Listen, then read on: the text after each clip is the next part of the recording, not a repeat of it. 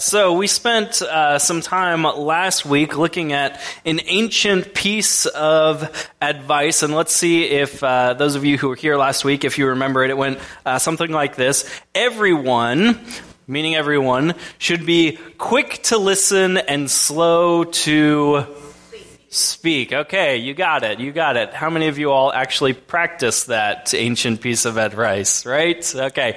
Quick to listen, slow to speak, and slow to become angry. It's a piece of scripture that comes from Jesus' younger brother, James. And as we said last week, if each of us were to follow this ancient piece of advice, then everyone would benefit from it.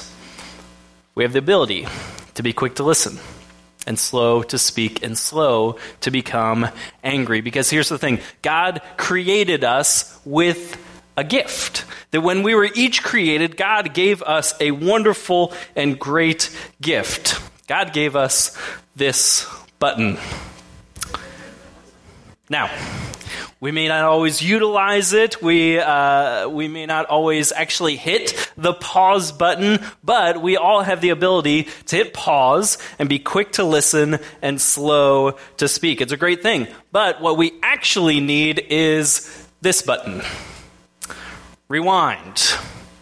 Unfortunately, we don't have that button, right? Don't nudge the person next to you, okay? Because here's the thing. We don't have a rewind button on our mouths. We can't take back the words that we have said. It's like trying to put toothpaste back into the tube. Sometimes it just makes a bigger mess than we started off with.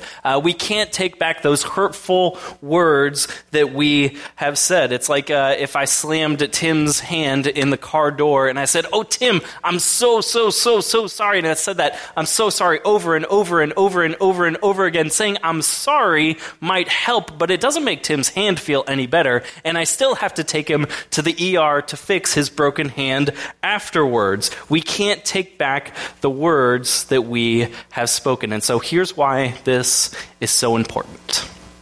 It's because our words have the ability to create our worlds. Our words can create our worlds. Our words, your words, have the ability to shape our world. That your life has been shaped by words that have been spoken to you. Words that have been spoken about you and words that have been spoken over you. Our words, and particularly others' words about us, have created our world. So much so that when many of us look in the mirror, what we see there is actually what others have said about us. That what we see in the mirror is what others have said about us. What we see with our eyes has first been shaped by what we have heard with our ears. It's kind of a big deal. So listen to what James says a little bit later on in his letter. James, the brother of Jesus, has to say about how we are to say the stuff that we do say. So this is how he starts it off. He says, "Not many of you should become teachers, my fellow believers, because you know that we who teach will be judged more strictly." Oh, joy, good news for me, right? Wonderful. It's like the most sobering verse in all of Scripture for any preacher.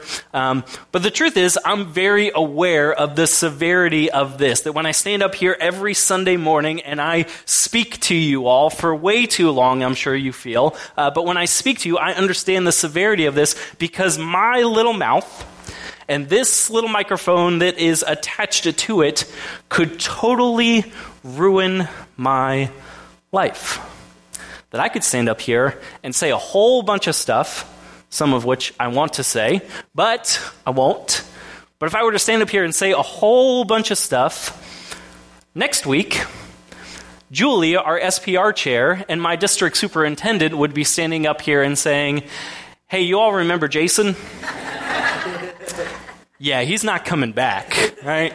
You were here, you heard what he said last week, and he's gone, right?" So my words can totally change the direction of my life. But James isn't just talking to preachers who are standing behind pulpits here. He's talking to each and every single one of us, because his older brother, Jesus, said it this way. This comes from Matthew chapter 12. He says, I tell you that everyone will have to give an account on the day of judgment for every empty word that they have spoken.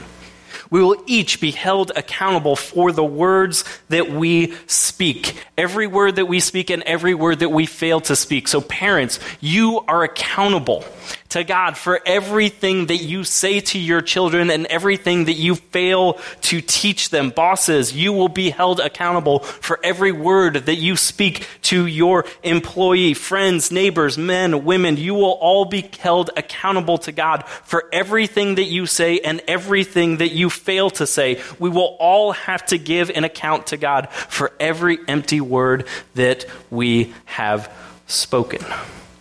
So yeah, this is kind of a big deal. And here's the crazy thing. Our words are not equal. Jesus says there are some words that are empty. That's because our words are not equal. I mean, how many positive, how many encouraging, how many affirming words does it take to counter that one hurtful word spoken to you? It's like trying to count how many licks it takes to get to the center of a Tootsie Pop. You just can't count it. That's because our words are not created equal. And the source of our words are not equal. Now, for all of us, all of our words matter, but for some of us, some of our words matter to some more than others. So moms and dads, stepmoms and stepdads, your words weigh 10,000 pounds to your children. And children, which is all of us, your words are the heaviest words that your parents will ever hear. And Christians, your words weigh 10,000 pounds to all of your non-Christian friends. Do you feel the weight of this yet? And so while we're here, let me just also say this. So men, honor women with your words. Men, honor women with your words. Women, honor men with your words too, but it seems like you don't have as hard of a time as us men do for some reason. So men, honor women with your words. I mean, that's the kind of world that we want to create. That's the kind of world that we want to live in. That's the kind of world that we want our daughters and our granddaughters and our sisters to grow up in and live in. So honor women with your words, because our words have the power to create worlds. So let's create a better one. Let's create a better one together. James goes on and he says this: we all stumble in many ways. And that's so true. And if you don't think that you don't stumble from time to time, James gives this little self-assessment quiz. He says, anyone who is never at fault in what they say is perfect. So who fits that category? That you're in the perfect category, right? You've never misspoke. You've never said a hurtful word. You never have wanted to hit that rewind button and take back what you said. I don't see any hands up, right? Okay, I think we all agree we don't fit in that category. So he goes on. He says, anyone who is never at fault in what they say is perfect and able to keep their whole body in check. Now, this is where it gets really interesting, because James says that if you can keep one part of your body, one small part of your body, your mouth in check, then you can keep your whole mouth in check. Now, that might sound strange, but you know that it's true. Let me tell you this way. My wife and I, we have 2 young boys who are at that age where no is their favorite word. And they've also developed this keen ability to talk back to Jenny and I. and really get on our nerves. And so when they do mouth off to us, what we do is we do not just take their mouth and put it in timeout. We take their whole little body and put it in timeout. Bosses, you know this.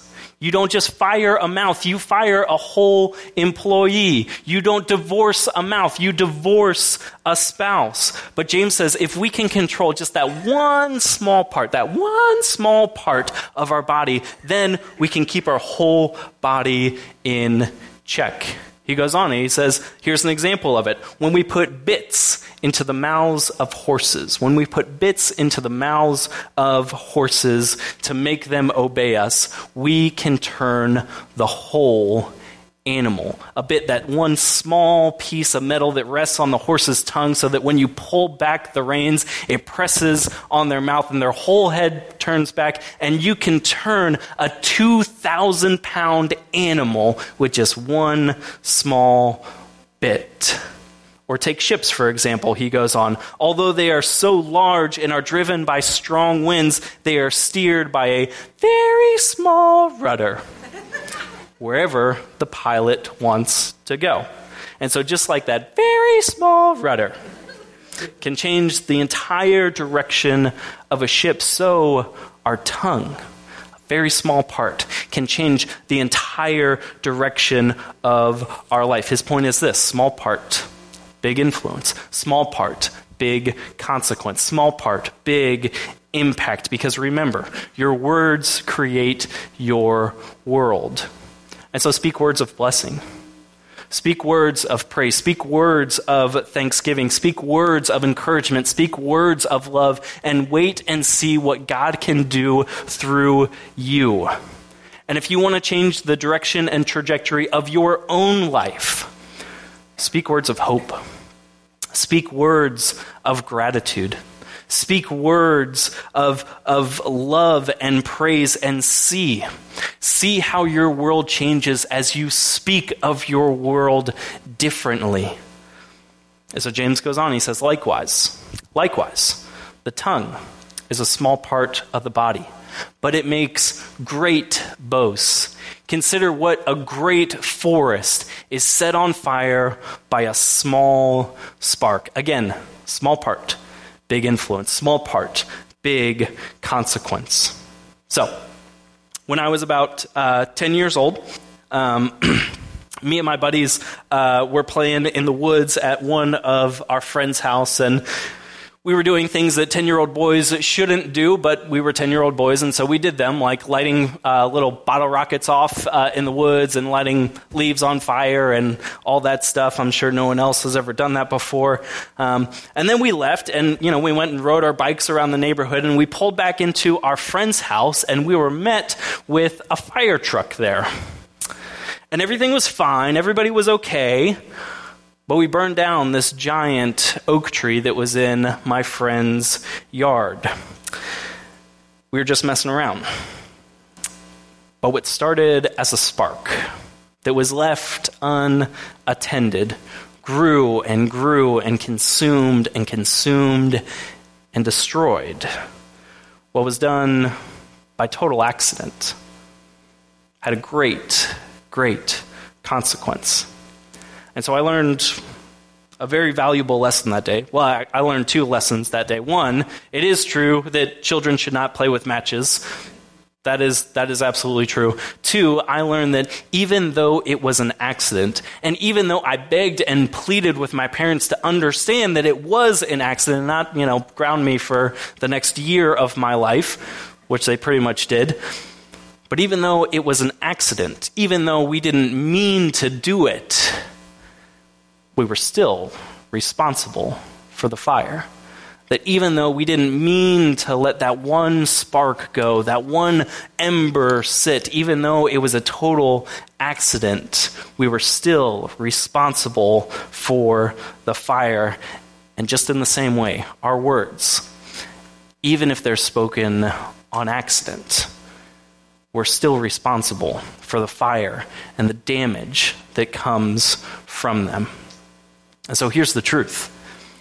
And as hard as it is to confess it, we all know that it's kind of true.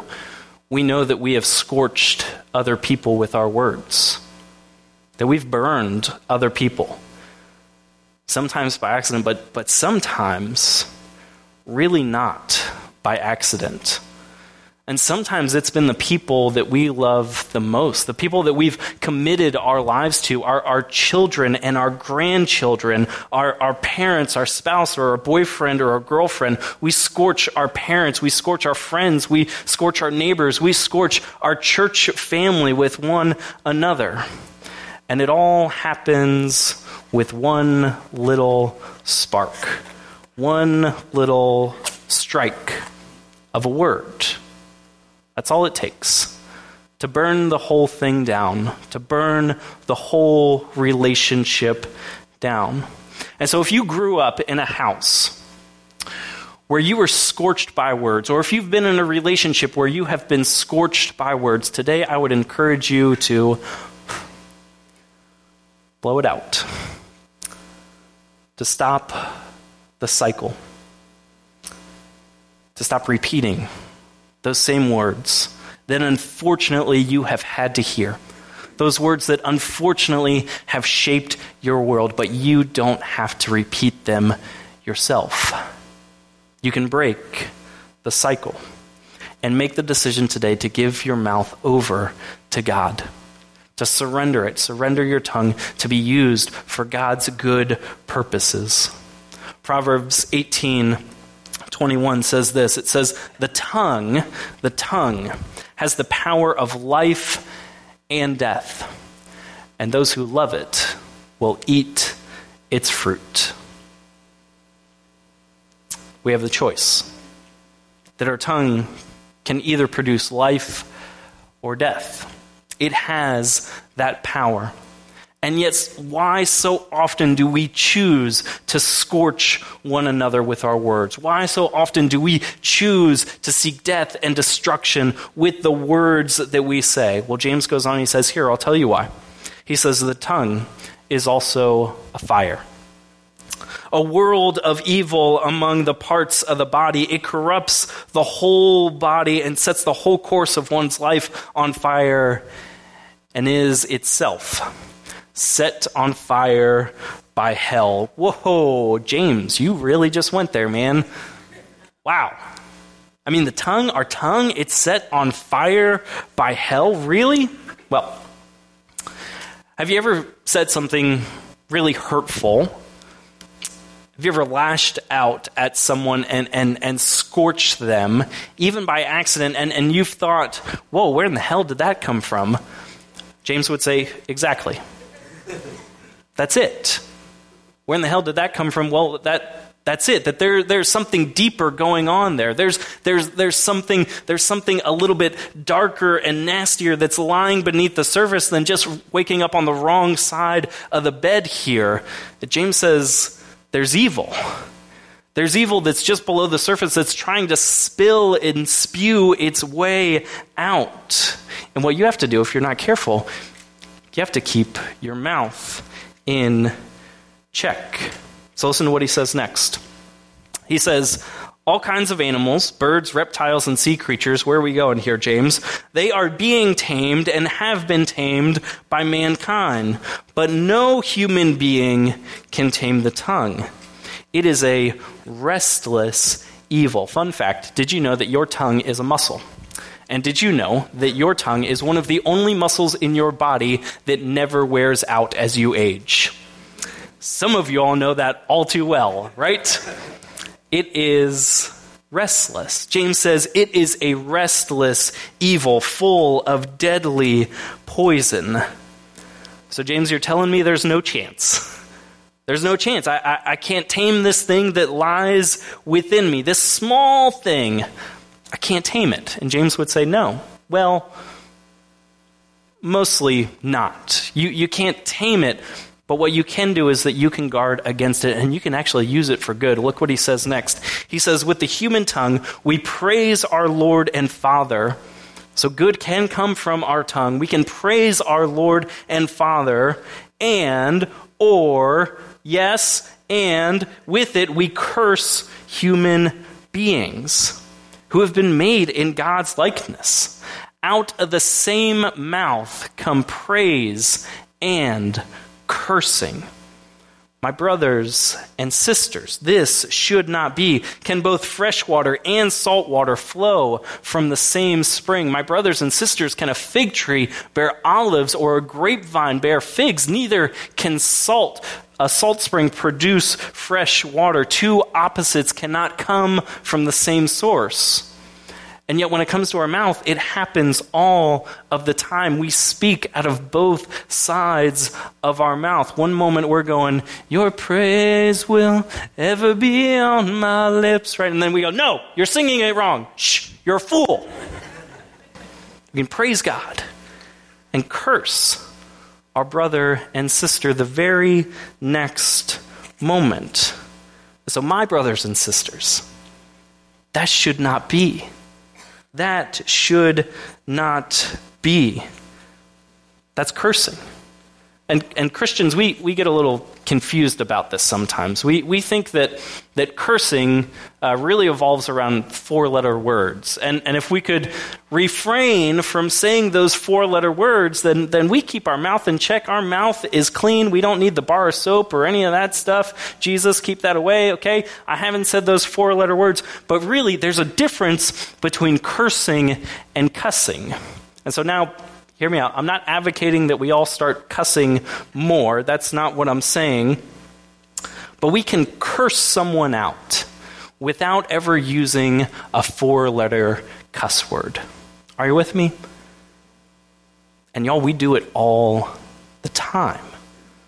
And really, what's the greater evil? When we say a cuss word or when we curse another human being who has been made in God's likeness? Because here's the thing, if we dare call ourselves followers of Jesus, if we are Christians, then we are never allowed to speak ugly. We are never allowed to curse. Christians are never permissible to speak ugly. It doesn't matter if we don't agree with others. Disagreement is fine, but ugliness of speech is never permissible for us. You may not like some people. You may not agree with the way that some people live their lives. You may not agree with some of the decisions that other people make, but you are never allowed to speak ugly of them or about them. Ugly speech is never permissible. Cursing is never permissible for followers of Jesus. And so here's what James's contemporary, Paul, said about this very same thing in a letter that he wrote to the early church in Ephesus. He says, do not let, that means do not allow, we have some power over this thing. Do not allow any unwholesome, hang on to that, unwholesome talk come out of your mouths, but only what is helpful for building others up according to their needs, that it may benefit those who listen. Now that word unwholesome, it's just a fabulous word in Greek. And we kind of lose some of the weight of it in that English translation of unwholesome. It's just way too fancy. But in the Greek, that word unwholesome, it really meant rotten. That it was often used in terms of speaking of fruit or fish or meat or dairy that had become overripened. And now it's rotten, it's spoiled, it's rancid, it's putrid, it's stanky. And so imagine this. He's saying, do not let any of that stank come out of your mouth. Do not let any of that smell come out of your mouth, because anytime we have that unwholesome talk, that ugly talk, our breath stinks. And I'm not talking about like just your husband's morning breath, okay? Ladies, I know you don't have morning breath, but I'm not talking about, just your husband's morning breath. It's worse than that. It's worse than your boss's coffee breath. It's like that garlic and onions and hard-boiled eggs and moldy cheese breath that it hasn't seen a toothbrush in a few months. That kind of breath. The breath that just makes your head jolt back and your eyes squint up and it knocks you off your feet because it's so offensive. And Paul says, that's what your breath smells like. That's what your breath smells like every time you tear someone down. Every time you speak an ugly word about them or over them or to them, that is what your breath smells like. And so check your breath. Check your breath. And let me ask you this morning, does your breath stink? Does your breath stink? I mean, I think that should be like kind of a code word for us here in the church, that whenever we catch someone, saying some unwholesome things to someone else, we should say, hey, do you need a mint? Because your breath, it kind of stinks right now. It kind of stinks. You got some stinky, stinky breath. And so church, brothers and sisters, let's not be a people with bad breath. Let's be a church where people who come and talk with us, they leave with that fresh and clean and minty scent after having been with us. That even if we disagree with one another, we don't have to offend each other with our stinky words. Because as we read from Proverbs 18, your tongue has the power of both life and death, or pleasantness and putrid. Your tongue has the power of life or death. And so let's speak words of life over and into each other. Can we do that? I'm just seeing a bunch of blank stares. Okay. All right. You're going to make me do this. So we're going to actually put it into practice now. So this upcoming week is Thanksgiving week, and so it's a great time for us to actually practice this before you sit around tables with people who really know you and, all that stuff, and things can get a little heated. You've been to Thanksgiving before. So what I want you to do, I want us to practice this. I want you to turn towards your neighbor, and I want you to tell them something that you are thankful for. Literally, something that you are thankful for. And if you know them, it can be something about them that they are thankful for. If you don't know them, just something that you're thankful for. You're thankful for that God woke you up this morning. You're thankful for God's grace. You're thankful for whatever it is. Just literally turn towards your neighbor. Tell them something that you are thankful for this morning.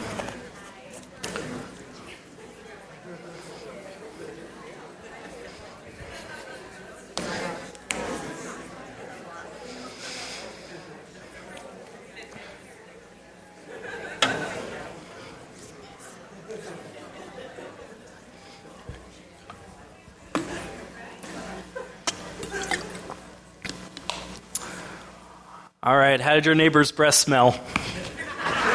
Some of y'all got a little too close. Just kidding. Well, from here, it smells better already. Right? It smells better already. Yeah. So imagine that just like our tongue, Paul says, it's like that small rudder that can steer a whole ship. Your tongue can change the direction, change the trajectory of your life. Speak words of thanksgiving. Speak words of praise. Speak words of honor. And so let's end where we began last week with Paul when he said everyone should be quick to listen and slow to speak and slow to become angry. Because even though the tongue cannot be tamed, even though we don't have a rewind button, we do have a pause button. And the tongue can be guarded. And the tongue can be used for blessing and good. And so choose your words wisely. And when you don't, choose your words wisely. When you cannot tame your tongue, when you scorch someone, when you lay that heavy weight on them with your words, confess it. repent of it, and be reconciled with them and be reconciled with God. Own your words. Say you're sorry and hug it out. And let's seek to do better, because our tongue has the power of life and death. So let's speak words of life, and let's create a new and a better world. Let's pray together. Oh Lord Jesus, we thank you that you have called us to be your disciples, Lord, that you have called us to this really hard task that is just so unique, that you called us to speak your good news. And yet, God, we confess that sometimes we have not spoken your good news, we've neglected to do so, but sometimes, Lord, we've been the bearers of bad news. Sometimes, God, the ugliness that lies within all of us has spilled out and it's scorched others. And so, Lord God, we pray for your forgiveness. Lord Jesus, we pray that your Holy Spirit would come and rest upon our lips so that we would praise you. And Lord, that it would go deeper than that. It would go into our hearts to clean us, to purify us. God, so that we could speak words of life. Lord, so that we would be a people of blessing and not cursing. And God, as your messengers, we truly would be bearers of that good news, because you have called us to a great task. You have called us higher than where we are. So, Holy Spirit, we open ourselves up to you. We close our mouths. We open our hearts. Give us the words to say. Be our lips, Lord. Pray this in Jesus' name. Amen.